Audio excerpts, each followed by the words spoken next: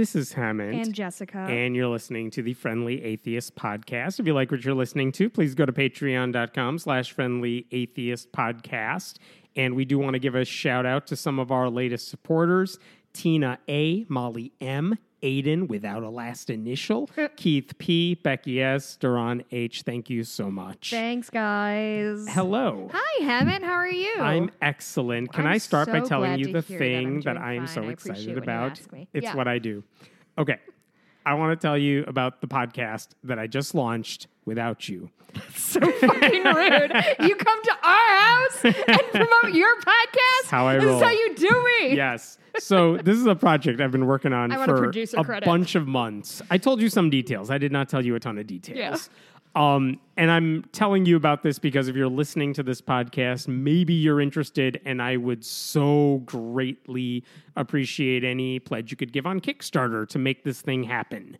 In fact, if you're listening, you should stop and go to Kickstarter now, and I'll tell you why. I am right now. Here is the project I'm working on. Basically, it's about the Pledge of Allegiance. And the thing I want to talk about is that every time it's in the news, because someone's not saying the Pledge of Allegiance, I end up writing some story on the website, but it's always about the current controversy, why I think it's a problem, something like that. I never really get to explore the history of the pledge. I never get to talk about the writing of it or the older controversies or the fact that all the issues that pop up today are old ones that have popped up before. And so I wanted to explore that in a lot more depth. And I think talking about that story rather than trying to write out a giant book, because that's been done before. I've seen textbooks like about the history. They're not exciting. They're not interesting. Right. And I don't really care about like the life of Francis Bellamy, the guy who wrote the pledge. I care about like the relevant portion of that story.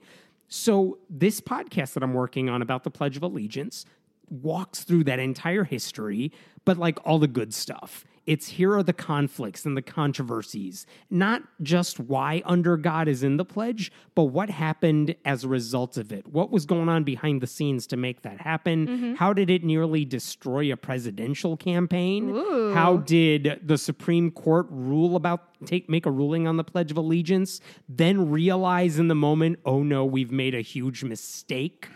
And just because they made a mistake, what do? You can't erase the decision you just made. So how did they figure that out?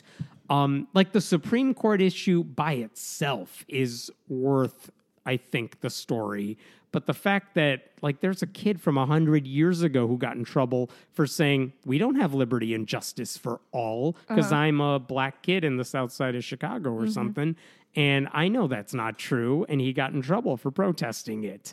And the fact that... Sounds familiar. Yeah. Jehovah's Witnesses, who we routinely point out, call out for their policies, which are harmful, are the heroes of the story in a lot of ways when it comes to the pledge cases. So I talk about all of that. This is, I don't know how many episodes this will be. There's a lot. But writing it has taken already a few months, but it's kind of one of those like passion projects. And I would love to take on more if this Kickstarter works. But this is what the show will be. There is different music. There is graphic design stuff that has to be done behind the scenes. And then it's a lot of time and effort to do it. That's why I'm doing this on Kickstarter. So if you go to Kickstarter and you search Pledge of Allegiance, you will find the listing. Any support you could give would be appreciated. And I really hope podcast listeners of this show are interested in that project because it's me. It's scripted. I should say that. It's not just me talking off the cuff, so it's different than something like this. And Look what I just did. Thank you. I'm done with the Kickstarter now. Thank you. You hit your goal with my $25. Thank you. He was only raising $25. No, I appreciate that. I do want my personalized thank you card. You did that while I was talking. It was easy to do. Thank you so much. And I had to figure out how to log into Kickstarter. I know. Which took me 3 tries. Look at that. So, hey, make it happen. And yeah, I think this is a really interesting project. I think it's, I I don't know. I like this sort of long form journalism that's Yeah. really popular in podcasts right now. I'm modeling it off of Hardcore History, which I really enjoy, which is just a guy talking about the most boring topics. Like, Right. here's World War I history. Right. But then Dan Carlin spends like 23 hours doing it. Right. And it's like, oh my God, this is fascinating the way Yeah. you tell this. So I'm trying to emulate that. I'm telling you, I have like 35 pages of this script written, and it's way too small of a font, and it's insane. But it's all interesting stuff, and I cut out all the crap from the histories of the pledge that I'm like, no one cares about this. So it's all the good stuff, and it's still growing. So it's like a Ken Burns documentary. Yes. But probably shorter. Because Ken Burns documentaries are They go forever. 72 hours a piece each Yes. episode. Yeah. And you have better hair than he does. So That's like, what I keep telling people. And hopefully, again, it'll be worth your time. I think if you care about the stories we talk about every week, imagine that, but at an epic scale, because these are Supreme Court cases. Yeah. These are protests, and there's violence involved. There is like literal castration involved. Yikes. How does that play into the story? We'll I'm not have to telling read- you. We'll have to listen. Yeah. So anyway, That's really pledge if you exciting. can. I would appreciate it. And if we hit the goal, I'll shut up about it until the thing comes out. Yeah, it's true. But Good luck. make it happen. Thank you. Yeah. So it'll be going on for another And 3 just weeks. sorry, of I must have fundraising. missed when you Yes. said the part I was going to be in. Oh, right. You make a cameo at hour 7. I haven't figured out how yet. Just do some Foley work. If you could just scream and represent the violin aspect, we Sure. should be good. Do you want me to like record a bunch of like sounds that I make and you can have them on a soundboard in case you just need like scream like it. laughter? Just drop Laugh it. track. There we go. That would be awesome. So, thank you in advance. I hope you like it because I've spent so much time on it. God, I hope you like it. So anyway, there's All right.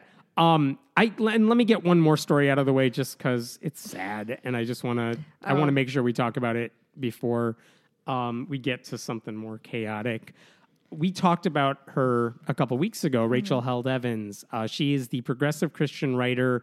A couple of weeks ago, she had an allergic reaction to some medicine. She went into a medically induced coma. And we had talked about it just a couple of days after that happened, saying, hope she gets better. And then several days ago, like over the weekend, just out of nowhere, I see on Slate, like they had the news really quickly and must have prepared for it.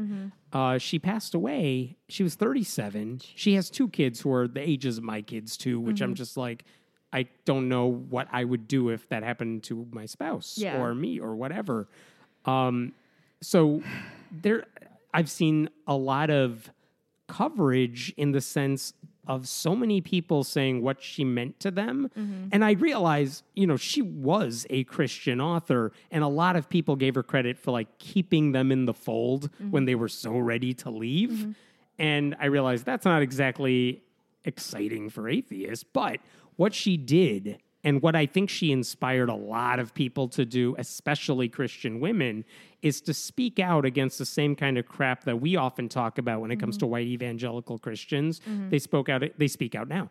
She did it well against purity culture and the whole patriarchal version of evangelical Christianity, the hypocrisies on the political side of things with the evangelical base.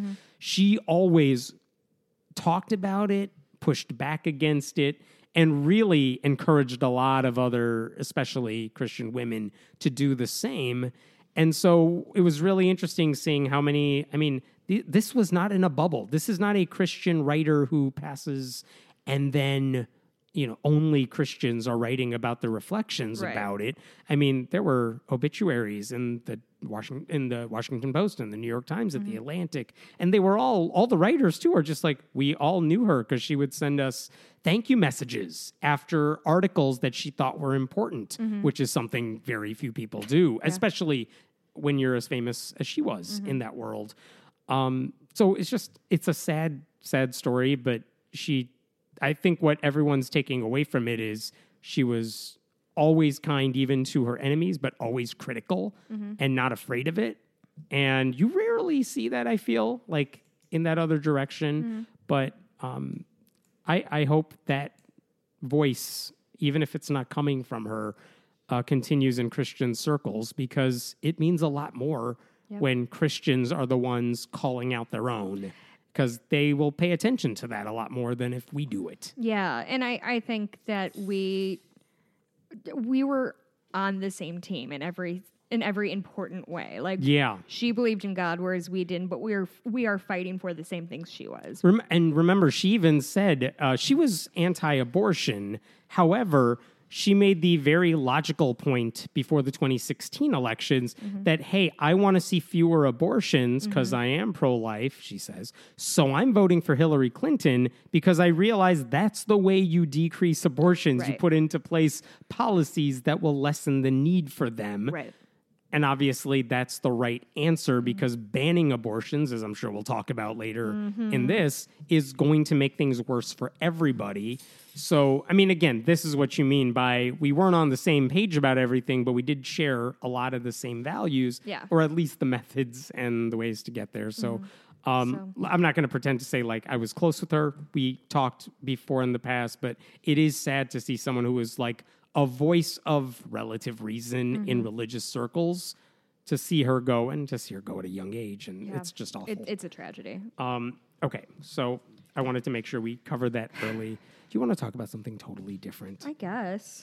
Let's talk about this that happened this morning. Today's Thursday. Hi.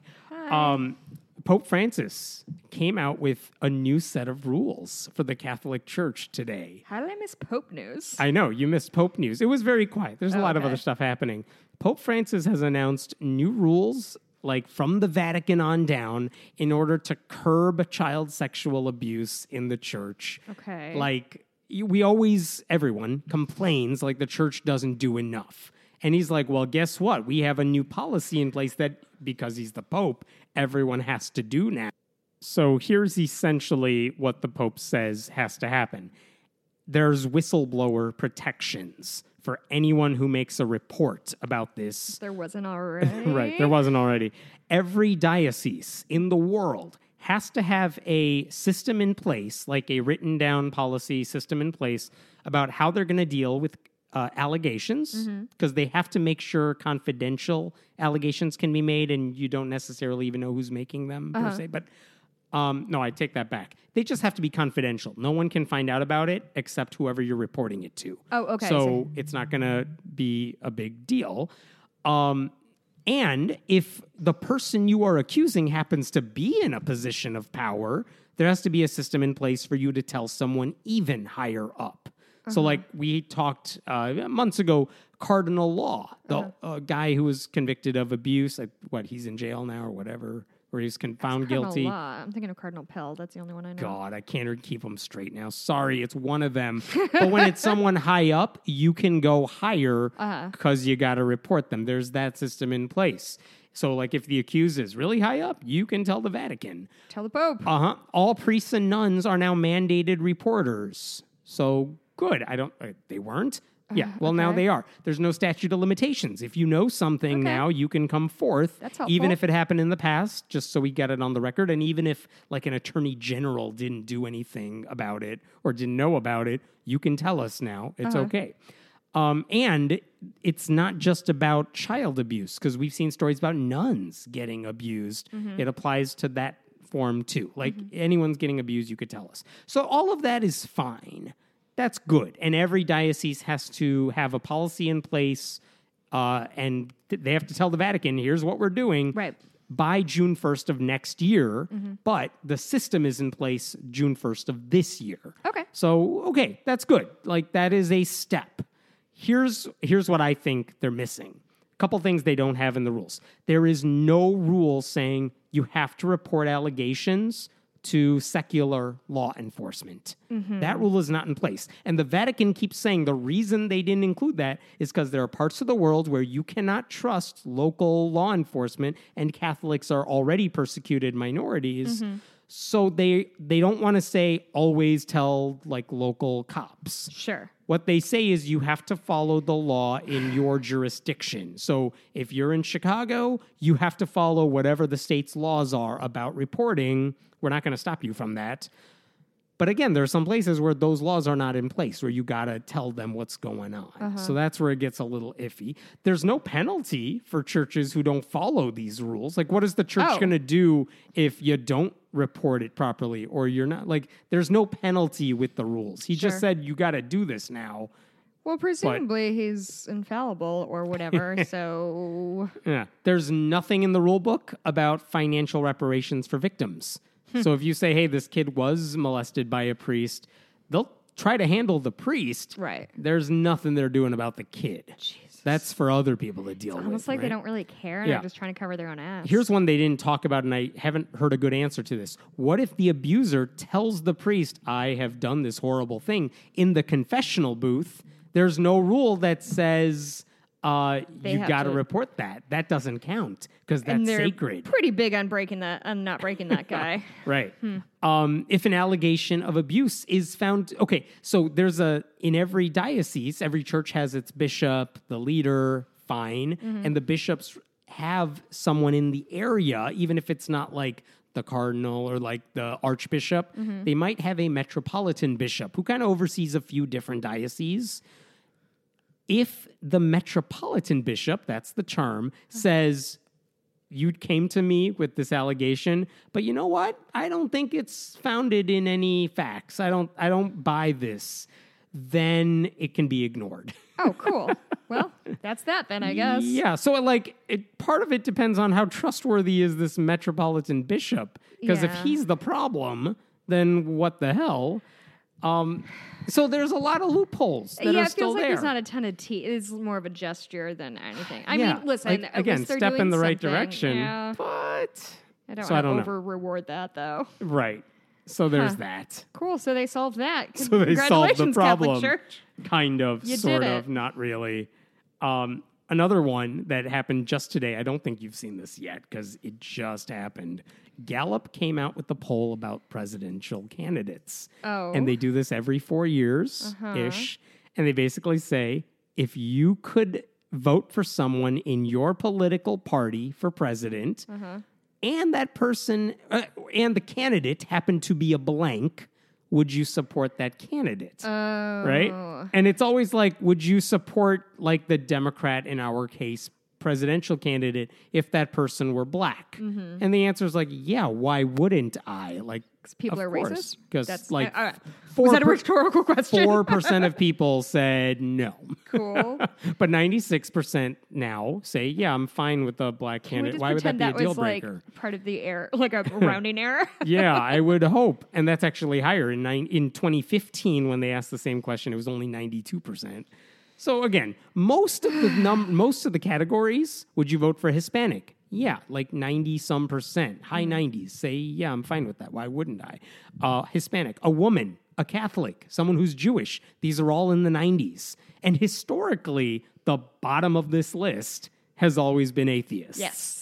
But then in 2015, for the first time, atheists were not at the bottom of the list. Oh. Because in 2015, they added another category. Oh, so we didn't pass anybody. Yeah, no, they just added a new category that took up the bottom spot. Oh, no. Well, who was it? Thanks, Bernie Sanders. Yeah. Socialist. Socialist really? only. Yeah, 47% of people said they would vote for a socialist, which means everyone else was like, yeah, even if it was my party, Wait, I don't know. Atheists are more popular than socialists? In 2015, All 58% of people said, I'll consider an atheist, but only 47% said socialist. And welcome to 47% AOC. I'll show you the ropes down here. We're not last. So the question is 2019 now. Yeah. What are they going to say now? Socialist is still last and still at 47%. Okay. Like there's been no dent in that one. Which is shocking because I feel like socialism has become less of a stigmatized thing. Like, with AOC using Bernie the label Sanders. and Bernie Sanders having years of like that label under his belt in the news, you would think it would have gone up. Not much difference. Cool. Atheist has gone up a little bit. Okay. 60% now say I will vote for an atheist from my party, as in it's not a deal breaker for me. Are we going to get a Meta Bloomkey ticket going for 2020? No, because 60% is freakishly low for your own people saying... By the way... It's so few people. It's they hate so us few so people. much. Among Democrats, the number's only 71%. Like, even only 71% of Democrats are like, yeah, I would vote for this person if that was the Democratic candidate, but if they were an atheist, like only 71% say yes. It's like that Twitter thread I got in with actor Hal Sparks, who was like very unsure about atheism Right. and then got Immoral, evil. Well, and he got offended for me of implying that he was an asshole. I can't believe it. Wait, so how many Democrats would vote for a socialist? Is it still the lowest on Democrats? I don't have that number in front of me. Well, if you're not going to do the work. 47% overall. I'm afraid of opening up any more tabs right now because this thing will shut down. I'm sure of it. Has already today. Here's the one upside. The first time Gallup did a poll like this and included atheist on the list, it was 1958. Oh. Atheist scored 18%. Fucking more than doubled it. We tripled it. Yeah, now. But remember, 2012 is the first time took 3 generations. Yeah, 2012 is the first time we crossed 50%. 2015 was the first time we were not last. Again, on this by list. default, though. By default. And now it's 60%. I mean, we can only really go up. But here's what I mean, unless some atheist does something stupid. Here's what I would add, though. Like, at least with socialists, you have a couple of very prominent politicians who embrace the word and talk about the word, and they're not afraid of it. And that helps, like, decrease that stigma. We don't have any atheist politicians at that level. Right. Who are just like, it's not like Pete Buttigieg is going on TV where they're like, well, you're an atheist. What is the deal with that? And then he could give some eloquent answer about it. And it's like, oh, you're not that scary about that. I don't mind voting for you if you're the person. You know what I mean? Yeah. That's not, by the way, if you're curious, when it comes to gay or lesbian, 76% now say I would vote for that person. Cool. That's kind of reassuring. So it is, it's getting there. Yeah. So it's like, I think if you just had a politician of prominence, of national prominence, who was open about their atheism, but just didn't talk about it unless you asked them to, I think that would change the stigma faster than just about anything else. And it would change this number faster than anything else. But like in the next election, 2020, at least at the national level, they're not going to be talking about it because there's no candidate in the wings or even in the running who is openly atheist, so it's not an issue. So there's no one talking about it during every interview. There's a bunch at the state level, like near 50, who are in office right now who are openly non-religious. No one who's talking about it on the presidential scale. Right. One member of Congress who isn't in the news a lot. So, Heaven, if we ran for president, yes, who is the bigger liability, me as a woman or you as a brown? Ooh. Probably you as a brown. Me as a brown. Right? Yeah. Oh, yeah. Yeah. So it's a Blumpkin meta ticket. And that doesn't even get into all the shit I've written for like 12 years. Yeah. I mean, I have a shorter paper trail, That's but before it's... you Google me. Just showing her pictures. So it will not happen, is what I'm trying to say. Can we talk about this vaccine story? Because it is buck wild. And this is, once again, and I feel like this is going to be my new segment of, hey, friendly atheist listener, you should run for something because this idiot is a lawmaker. Yes. You can do it too. I guarantee you're smarter than this man. So Dr. Peter Hotez, he's a vaccine advocate, pediatrician. He develops vaccines of neglected diseases for third world countries. So, like, a pretty good dude, I would say. A modern hero. I don't know how he got into it with Stickland. Can you speak Twitter. to that? So Just this Twitter. guy was on Twitter saying, like, you gotta get vaccinated, basically. Oh, he was citing falling vaccination rates in Texas.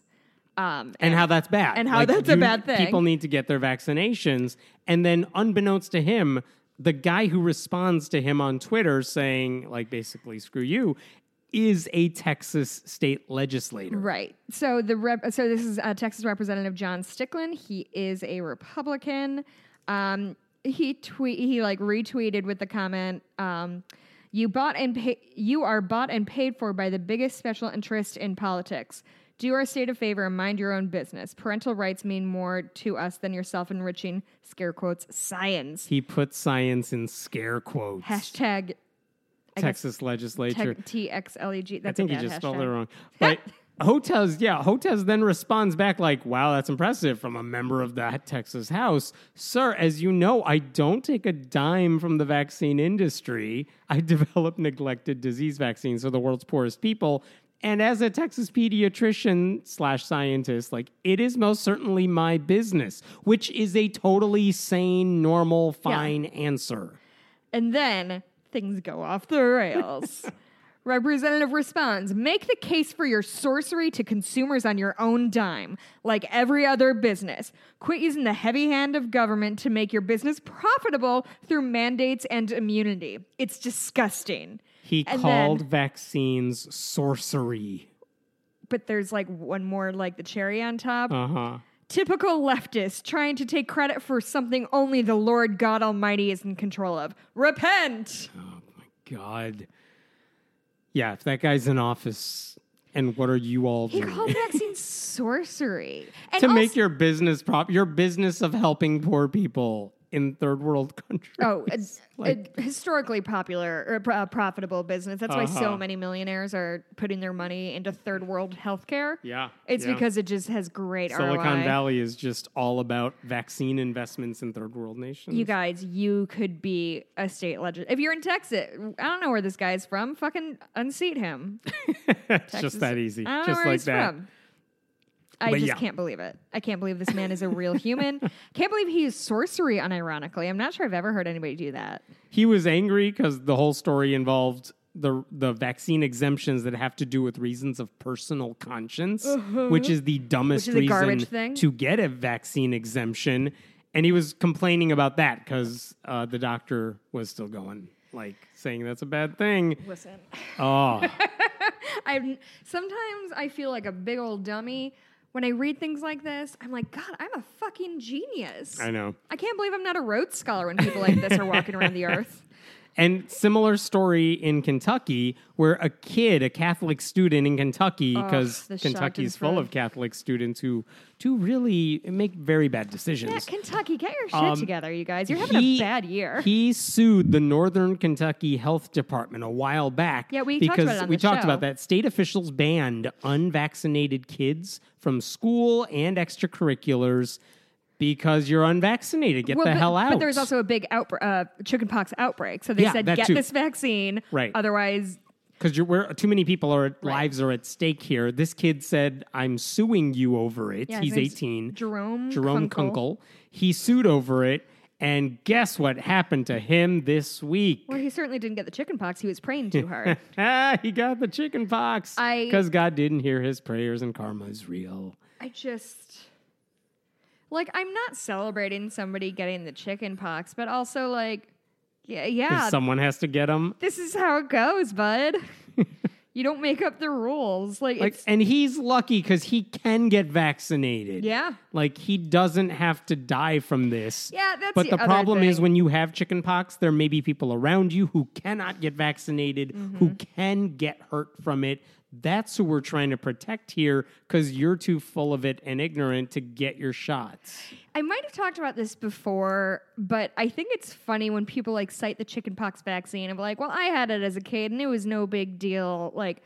It's Kentucky's governor. The governor was like, I take my kids to chickenpox parties. Yes. And that's the thing is it's not a big deal. A lot of people get it. It's not fatal, so we shouldn't worry about it. There can be very serious complications, especially if you're older. B, is not giving your kid a disease not a good enough reason? Is not wanting to watch your kid suffer for 2 weeks not a good enough reason to vaccinate your child? Even if it wasn't ultimately harmless disease, it's uncomfortable and itchy. I don't know what people are. People are monsters is the problem. My kids don't have any medical issues with these shots, and it's not hard. We go to the doctor when we have to go to, when a kid's born, it's come every month or whatever it is. And it's okay, it's been 3 months. This time you need shots X, Y, and Z. It's this is going to be annoying for the kid for an hour or something. And then he cries for a little bit, and then he's over it. And then we move on, and then we don't think about it again until the next shot. It's not hard. Yes, exactly. They're the Etch-a-Sketch, right? They will forget everything. You shake it, You're it's fine. not supposed to shake your baby. We always talk about this. And so it's not even hard if you're just visiting the doctor on a regular basis like you're supposed to when you just have the baby. No, you have to make an effort to like opt out of that shit. Yes, and exactly. If you're doing it, you're stupid and cruel. You know what I've been waiting for that I haven't seen yet? Like when they say, all right, well, we have to get these shots and you have to sign the paper so we can give the shots.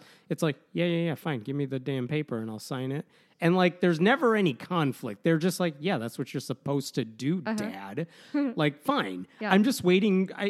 I'm wondering at some point if they're going to be like, oh, thank God I don't have to deal with any of this shit. I've thought about that too. I haven't seen that look yet, but every time I'm like, I wonder how you're going to react when I'm just like, yeah, just give it to me. I'll sign it. When you pick your kids' doctors, do you ask if they allow unvaccinated I literally kids? picked the only Indian doctor in my area who did pediatrics. Seriously? Yeah, and here's why. She'll understand what the kid's going through with my parents.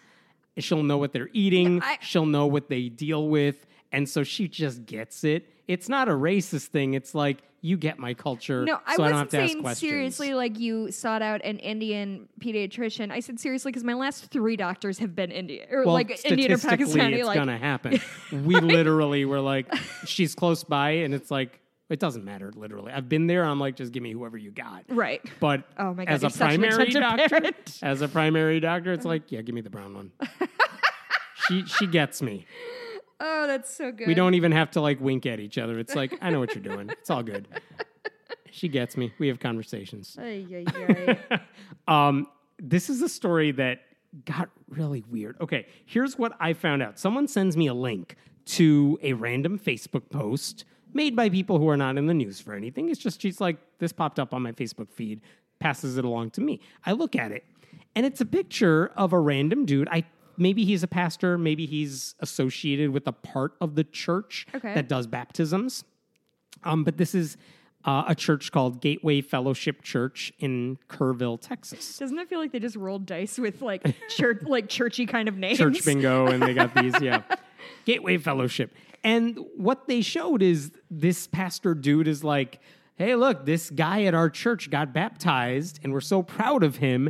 And we have some happy pictures of this guy right before he got baptized. An adult? I think he's 25 or 26. Okay. And he's holding a sign, and the sign says, and I'm quoting, I believed a lie from the devil that I was gay until ... And if you turn over the poster, which is in the second picture, and they're all like throwing their hands in the air, celebrating, God showed me his gateway.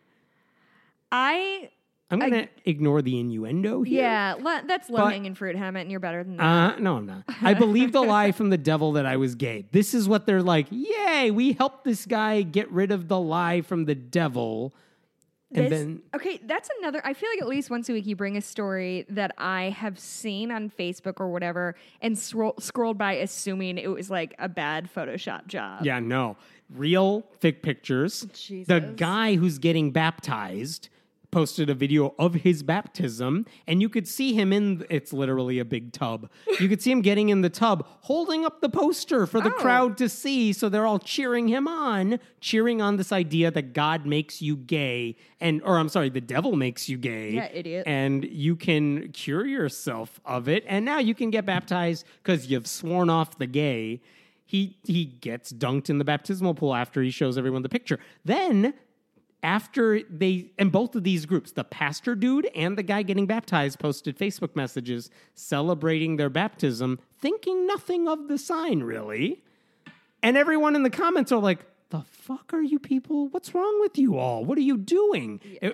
Overwhelmingly, everyone's like, what are you saying? Yeah. The guy who got baptized then posts a video making an apology of sorts, not saying I was wrong, saying oh, I'm sorry if I offended anybody. And then everything I just told you gets deleted offline. Really? They must have realized, by the way, along the way, I Facebook messaged the church, and I'm like, hi, I'm this dude. I write some stuff. I want to know what your church says. Is being gay a choice? Did the devil cause people to be gay? What is your stance on it? I got the red receipt. Like, I know they saw it. I never got a response. Why? And then everything got deleted. Not before I saved every screenshot and downloaded every video, though. So all of this still exists. I'll post a link to it. But like, oh my God, they convinced this guy who a year ago-ish had posted something on Facebook with like, he seems happy. He's standing on a nice photogenic bridge with some balloons saying, I'm 25 today and I'm proud to be gay and open about it. Like, oh, good for you. Like, you seem really happy. And they basically guilt-tripped that out of him. And yeah, like, oh my God, I don't want to make fun of the guy because, like, he's the victim in all this, I think, even though he's 25. But, like, what is wrong with all of these people that they're telling this kid? Because they don't say this in public. They, like, the standard evangelical line is, you can be gay. There's nothing wrong with that. God makes you gay, but don't act on it. That's the standard line. But yet this kid's holding up a thing saying being gay is something the devil did. And I'm over that lie. Ugh. Like, no, in private, they're still pushing that myth. So that's what pissed me off about this. And it's just, you're that's brainwashing really this kid. That's awful. Yeah, poor guy. Do you want to talk about Jerry Falwell? Can we talk about Jerry Falwell? Sure. Oh, man. I didn't know Jerry Falwell did a thing this week. Oh, let me tell you. Okay. Oh, my God. Okay, so here's the story as I understand it. This is honestly the happiest I've ever seen Hammett, and I was at his wedding. There's less stress with this. So, Jerry Falwell, this is the story that we just learned now. Before the election in 2016, before Jerry Falwell famously endorsed Donald Trump, like months before everyone else was doing it, he asked Jerry Falwell Jr. at Liberty University, asked Michael Cohen, the Trump fixer attorney dude who's now in prison for years, like, hey, there are some, quote, racy personal pictures of me that someone has, and I need you to take care of it. Please be a man, please be a man, please be a man. We don't know. Oh. And here's why we know this. Michael Cohen was speaking to comedian Tom Arnold. Yeah, I know, it gets weird.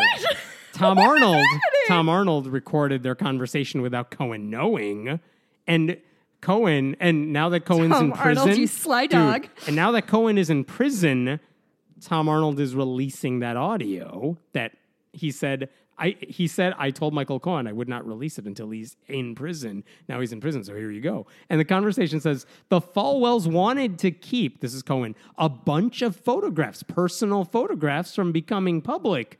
I actually have one of the photos. Yes. It's terrible, says Cohen.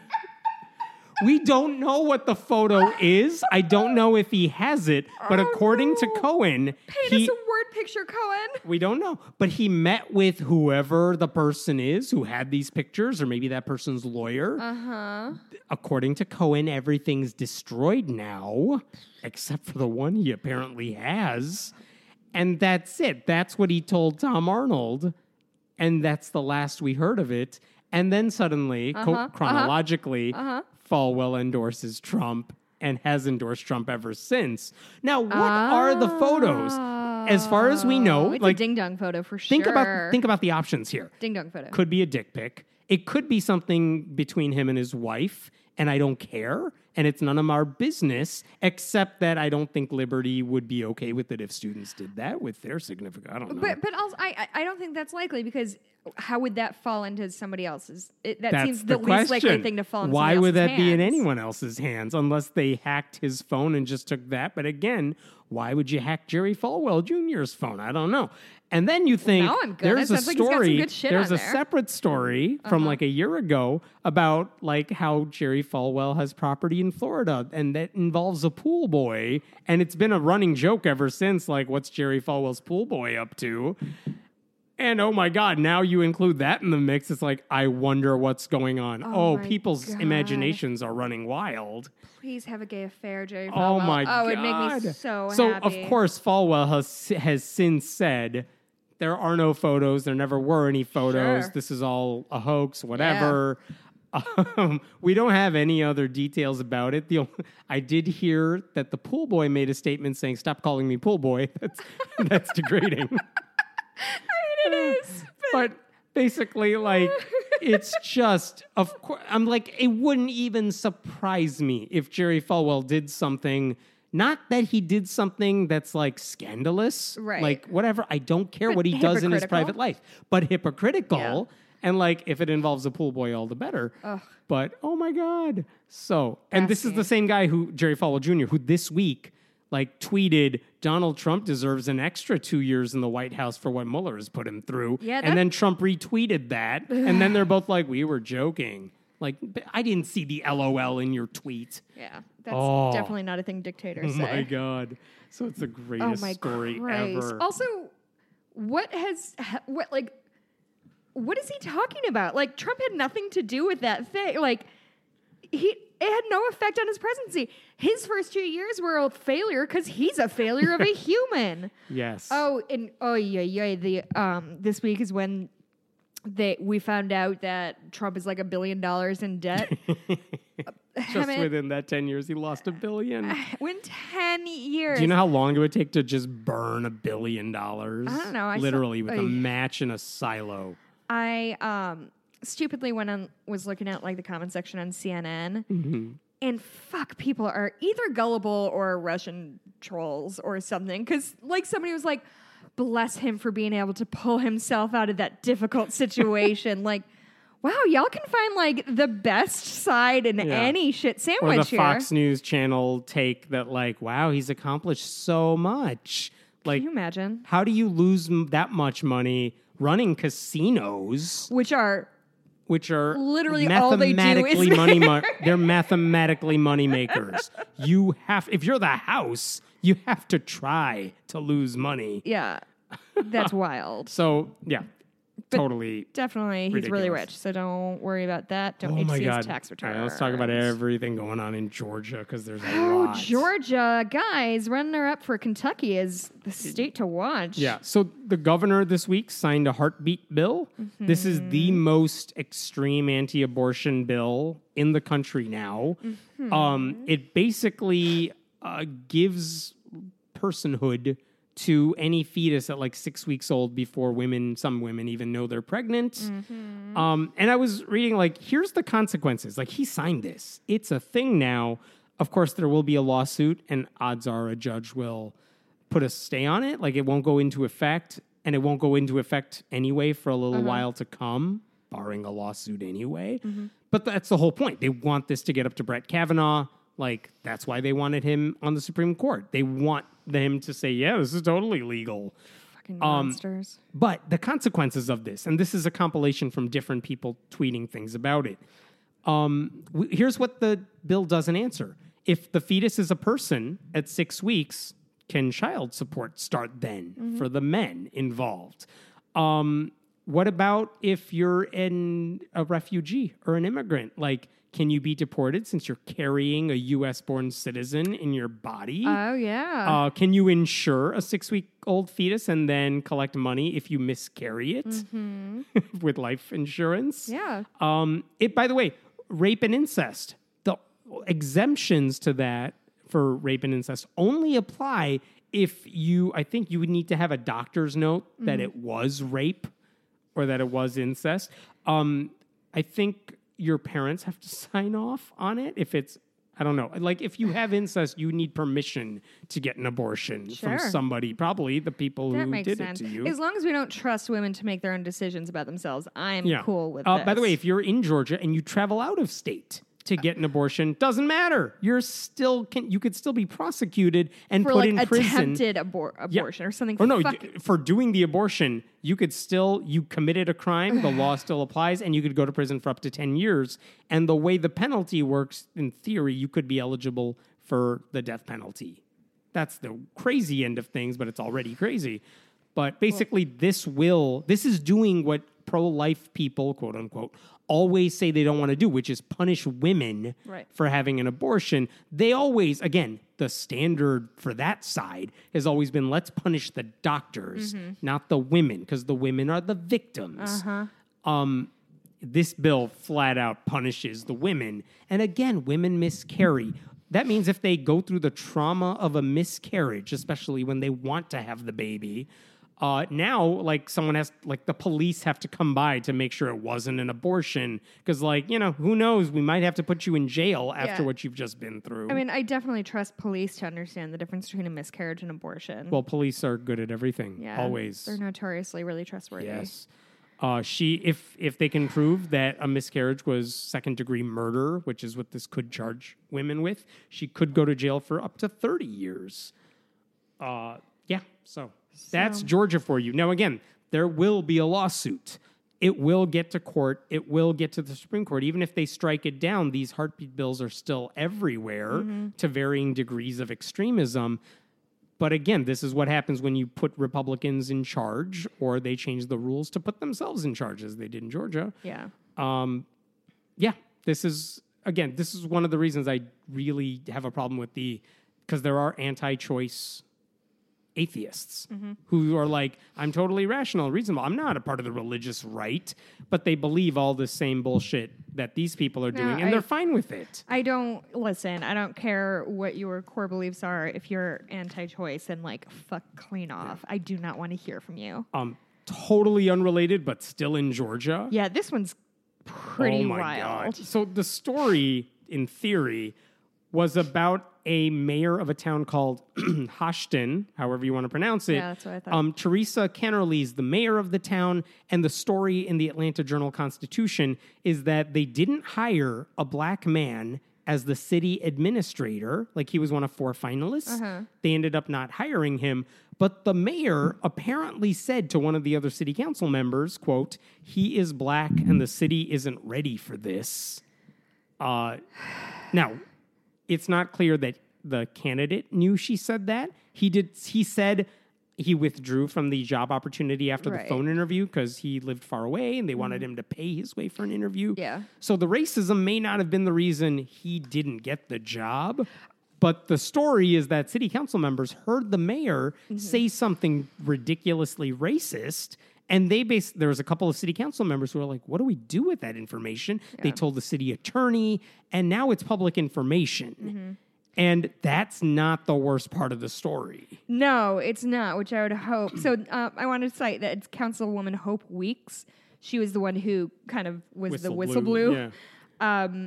But yeah, so a lot of people were having some super really good hot takes, including... this is Councilman Jim Cleveland? That's right. Okay. Councilman. He's one of the few people who was in on this the whole time. Quote, I don't know how they being the people of this town. Yes. Which is, by the way, 84.6% white. So shockingly white. I don't know how they would take it if we selected a black administrator. I'm a Christian, and my Christian beliefs are you don't do interracial marriage. Pause there for a second. He's fine with her saying no to a black administrator. He actually said she might have been right. That was his quotation about not hiring the black city administrator. And then, like, voluntarily, he says this thing about my Christian beliefs are you don't do interracial marriage. Talk about unforced error. Had nothing to do with interracial marriage. No, it's literally 2 people being in the same building. Like, what is your fucking problem, dude? But now we have a whole bunch of other questions. But I think this is my favorite part coming up. That's the way I was brought up, and that's the way I believe. I have black friends. No, you don't. No, you don't. I hired black people. You did not. But when it comes to all this stuff you see on TV, when you see blacks and whites together, it just makes my blood boil because that's just not the way a Christian is supposed to live. That's the city council. Again, if that guy can get elected, all of you can get elected somewhere, maybe. Yeah, listen, you guys. So here's the question that I had after I read this story. What church does this guy go to where he's getting these beliefs? And this became like, I swear to God, I just told my rabbit hole, bud. Kids, go away.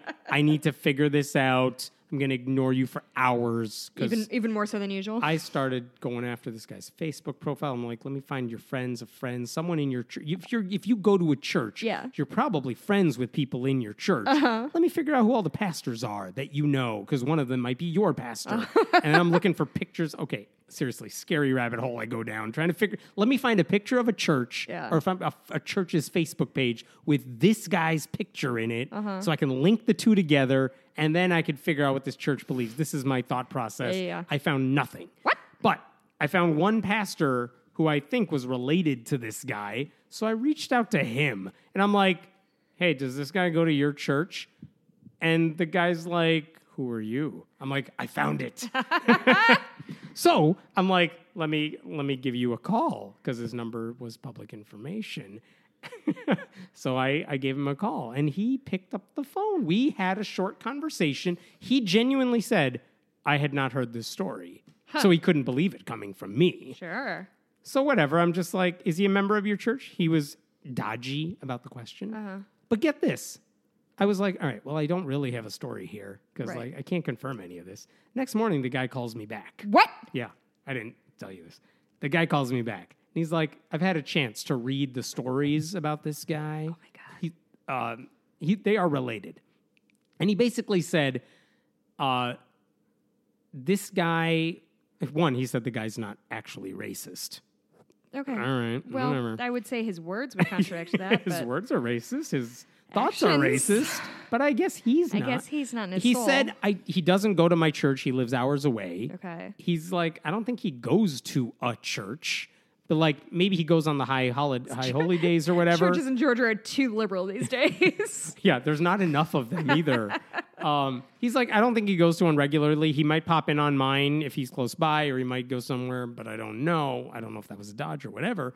But then he made it clear, like, that he doesn't buy into this. He thinks what Jim Cleveland said was appalling. And he also added, like, we've talked about Steven Anderson, that independent fundamentalist Baptist minister who says all the worst homophobic, misogynistic things. Yeah. Well, the pastor I was talking to is also independent fundamental Baptist minister.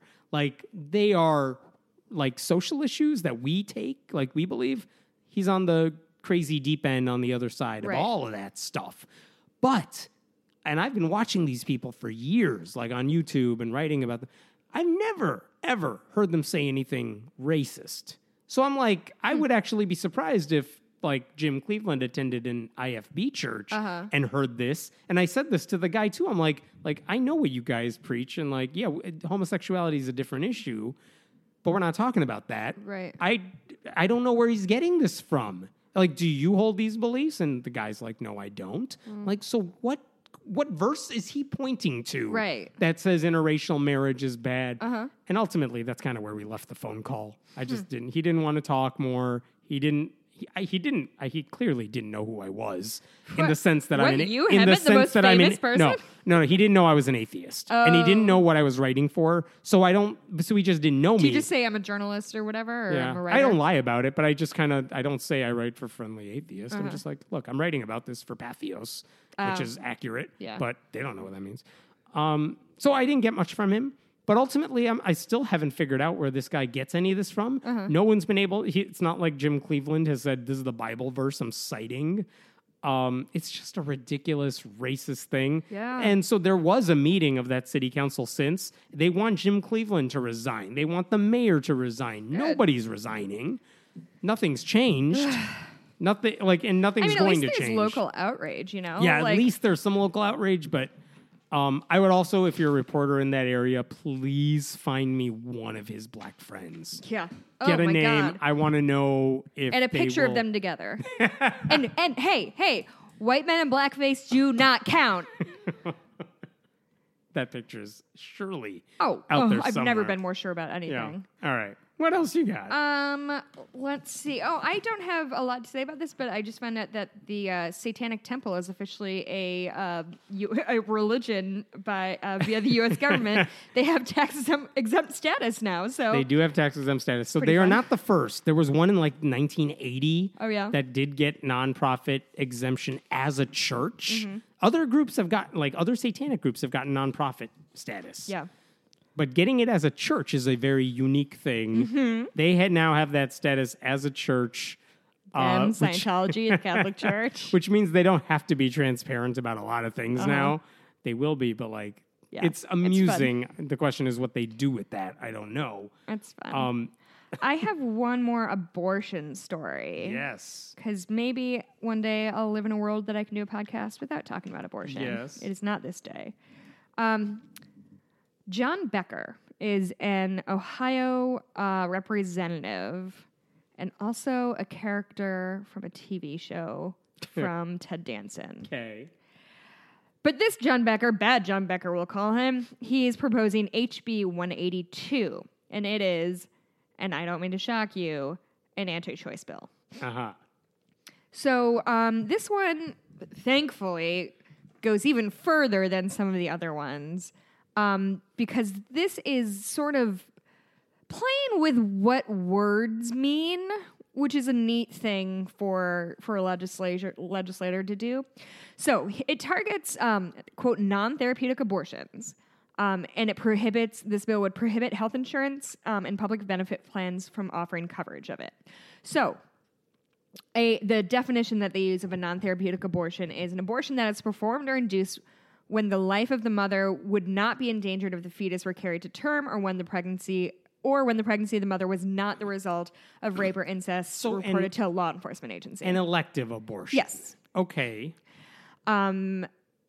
So right now, insurance can cover it, but women have to buy a supplemental insurance because being a woman is a pre-existing condition that you have to account for. So Becker's plan would say no more of that. Like no matter what, you can't buy supplemental insurance. Yeah, you can't be insured for an abortion. He would also remove the rape and incest exemption, and so that's neat. But let's talk about what an abortion is, Hemant. Becker considers an abortion, quote, drugs or devices used to prevent the implantation of a fertilized ovum, which is what birth control is. Yes. I've got somebody from, I didn't write down the quote, but birth control pills, IUDs, and other methods of birth control like that. The bill states that any birth control that would act to stop a fertilized egg from implanting in the uterus is considered an abortion under his bill. So literally before an egg is even fertilized, you are committing an abortion according to this guy. Well, the egg is fertilized, but if it hasn't implanted yet. Oh, okay. Because, all right, technicality. This is maybe so all of this is not great, but pretty rote, right? Like this, we've seen shit like this before. How much do you know about ectopic pregnancies? That's when the fertilized egg has not implanted in the uterus. Mm-hmm. So it's like in the fallopian tube. Mm-hmm. And if it grows from there, holy shit. Yeah. Everything's that's basically what it dead. Is. Did I learn what it was from an episode of Grey's Anatomy? Yes. Do I know more now? Also, yes. If there's an ectopic implantation of any kind, if there's an ectopic pregnancy, you need to take care of that shit fast before the woman dies. It's extremely dangerous. So the bill excludes treatment for ectopic pregnancies from the insurance coverage ban, which seems like a good thing because you need to treat these, until you hear what Becker has to say about how he would treat ectopic pregnancies. Quote, part of that treatment would be removing the embryo from the fallopian tube and then reinserting it in the uterus so that's defined not as an abortion under this bill. So he thinks you could just pluck the egg out of the fallopian tube. Uh-huh. Does he think it's on the outside of the tube? It's hard to say what he does or does not think. The rules of logic don't apply to him, which is a fucking bananas thing to say. And also, like, it just shines such a bright spotlight on the fact that, like, these men do not know what the fuck they're talking about. The people making decisions about women's bodies don't know the first thing about women's bodies. Don't know the first thing about women's bodies. And again, you don't have to know all this stuff, but then don't write rules about this stuff. Listen, I don't expect a 60-year-old white dude to know what an ectopic pregnancy is if he has lived his life in a way that he doesn't care about women's reproductive health. That's fine. That is absolutely his right. I don't know a ton about testicular cancer. That's okay too. But I would never dream to make rules about something that I actively don't understand. Like, it is the fucking wildest thing I've... You cannot reimplant an ectopic pregnancy somewhere else. That's not how it works. Said one person who had been in OBGYN for many years, it's such fucking bullshit that I might die of dumb white Christian Republican men. Yeah. Unquote, said a woman in Rewire News. Yeah. Yep. Yes. So anyway. So that guy is a legislator too, you and you're not. You're not a legislator. If you're listening to this, statistically, you're not in the government. Go do it. Run for... Take that guy's seat specifically. Take his. Do you live in Ohio? It's a big state. Statistically, you probably live in Ohio. Let's talk about statistics. Did I do statistics good? I got one other story here. Where do people watch the most porn in America? Like, I'm sorry, before I answer this, like on country. their phone or Country. Like, laptop? iPad? The South. Pretty much. Like Bible the Bible Belt. So there's a professor, University of Oklahoma professor, Samuel Perry. He just wrote a book called Addicted to Lust, which is all about pornography in the lives of conservative Protestants. Addicted to lust. But very nice. Thank you. He did an interview for The New Yorker, and basically they talked about, like, what does porn do for these Christians who watch it? And this is not a shaming thing. This is not, they're just like, what did you learn about the Christians who watch porn in the Bible Belt? To masturbate. What do you mean? Here's what the guy said. There is a connection, this is according to the professor, between viewing porn and experiencing depression. But, he said, the problem is not that they're watching porn. Don't blame porn on this. Yeah. He said the problem is it's only a problem for men who think they're violating their own moral code. Oh, interesting. So, like, when the Christians in the Bible Belt watch porn, it does have a nasty effect on them because they're living in a culture where you're not supposed to do that. Right. So, like, they feel extra bad about it. Jesus. But, like, for everyone else, it doesn't make a difference. Like, you can just feel crappy. He also said it's also bad because I'm quoting here, conservative Protestant women are twice as likely to divorce their husband because he watches porn. Oh my God, that's so tragic. And they think it is literally analogous to adultery or betrayal or a perversion. So the professor said the consequences of pornography use for their relationships are extreme compared to consequences for anybody else's relationships. Huh. And then so I mean, that just reminds me of, it's all the same shit when they talk about like high suicide rates in trans kids or gay. It's like being trans or being queer doesn't make you depressed. Not the problem. It's you dickbags who are treating them like a garbage person for being themselves. Right. My favorite part of this interview is they were saying, well, what about masturbation? Is that okay? And the professor says there is a small sliver. Like, you have to think of your spouse. Yes. Is that it? That's when masturbation is okay. And he offered this story. When would you be masturbating where it's not a wicked thing to do? Quote, one example might be that a Christian man and his wife are struggling with infertility and he has to go to a fertility clinic and masturbate into a cup. So specific. If he does so to pictures of his wife, and he's not looking at porn, and he's trying to make Christian babies with his Christian wife, nobody would say, hey, that was sinful masturbation. So it's even narrower. It's a very narrow way where they're like, all right, now it's okay. But again, like, isn't the whole point of masturbation fantasizing? You don't fantasize about stuff that you have access to. Yeah, but I don't know. I think that's interesting that, like, the idea that you can only imagine sex if it's with the person you already have sex with. And only for that specific so, like, if you're on a long trip and you're lonely in your hotel room. I think he said if you're thinking about your wife. Period, it's fine. Fine. Like, some Christians, even the ones who are anti all this stuff, they would say, fine, that's okay. But then we've also heard pastors in the past say things like, well, if you're a guy and you're masturbating, it means you're touching a dick, and that makes you gay. I'm going to be honest. I'm not enjoying this conversation. Too bad. I'm super uncomfortable. I had to read it. Screw you. So... My dog's in the room. She can't hear. She's only 2. I don't know this guy. I don't know his book, but it sounds like a fascinating book, Addicted to Lust. Yeah, Samuel interesting. Perry. I have one more story, and it's actually it ends up being positive. It's going to get dark, though. Okay. So this is definitely a content/trigger warning. There's some, like, horrible rape in here. So just, if you're uncomfortable, give me like 2 minutes, skip ahead 2 minutes, and you don't have to listen to this. Jenny Thiessen, she is a woman in Minnesota. She was divorcing her husband. They had a couple kids together. She's going through his hard drive and looking for something, and she found 4 videos of herself unconscious in bed while her husband raped her. Jesus. In one video, the couple's son was sleeping in the bed with them.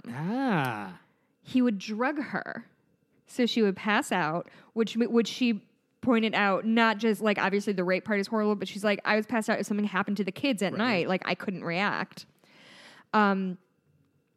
The problem was, in Minnesota, there was still a provision protecting her ex from being charged with rape because they were married at the time. Jesus. So she obviously goes to fight this. Tim Walz, he's the governor, a Democratic governor.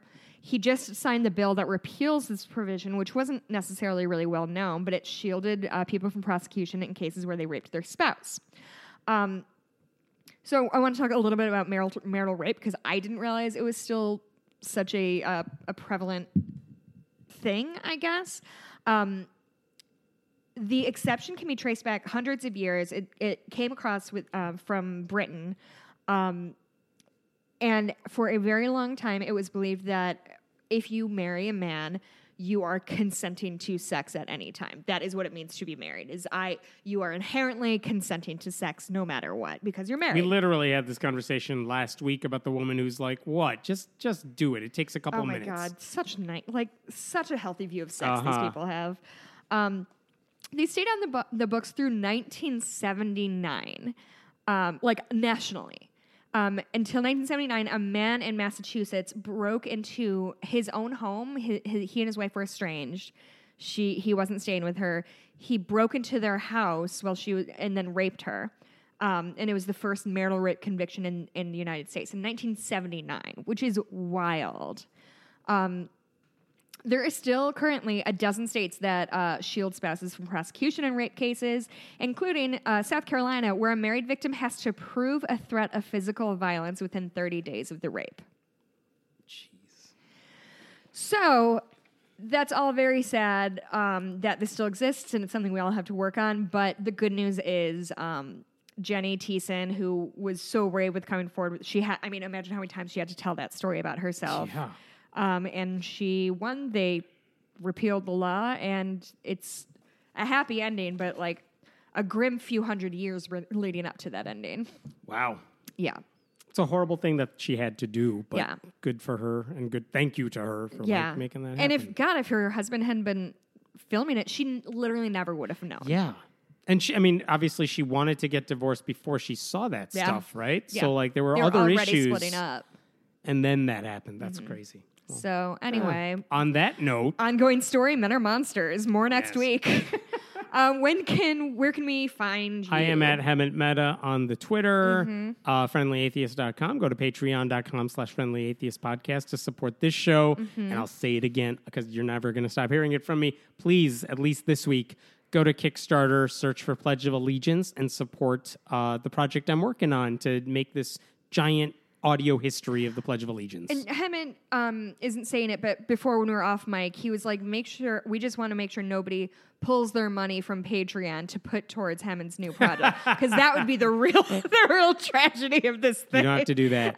I will say the Patreon subscribers for our podcast, if you're giving 25 or more, if you're giving $10 or more via Patreon, you will have early access to the show as a Patreon supporter. But if you can support it still, do it. I would appreciate it. I did. You can find me on Twitter at Blueberry, BLUEBURIE. Find my cross-stitching stuff on Etsy at Bitches Got Stitched Done. I wouldn't necessarily encourage anybody to order something in the next couple weeks. I am trying to finish a project that I've been working on since December for my sister-in-law. Nice. And I really do want to finish it, and I keep getting orders, which is an embarrassment of riches, but here we are. I need to finish this fucking cross-stitch. What was I thinking? Why did I start such a complicated project? What else? Is that That's it? You can email us at week. friendlyatheistpodcast@gmail.com. Cool. Hey, what happens when we hit when we hit our next Transcripts is the next goal. Okay. Patreon and goal. we're getting close. We're getting close. We're almost there. So anyway, after you support Kickstarter, support us on Patreon. Yeah. You see how this works. Just give us all your money, please. We work so hard. All right. See you guys See next you week. soon. Bye.